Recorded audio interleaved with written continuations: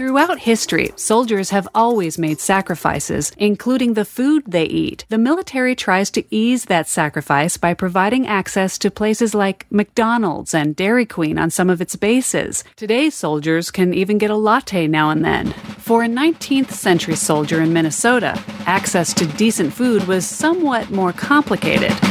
Historian Matt Cassidy says troops based at Fort Snelling in the 1820s tried to make daily rations more palatable by growing their own food. The soldiers cultivated a little over 400 acres worth of field crops, which included corn and wheat. Also, they had vegetable gardens. The troops' attempt at self-sufficiency didn't go quite as planned. Cassidy says though the officers were well educated, they lacked some critical skills. They didn't know how to birth a calf or how long to cultivate crops. They didn't have the practical knowledge to be able to survive out here on the frontier. So the soldiers at Fort Snelling had several crop failures. By the early 1830s, the U.S. Army gave up on requiring frontier bases to grow their own food. From then on, the soldiers' rations were shipped in from St. Louis in briny barrels.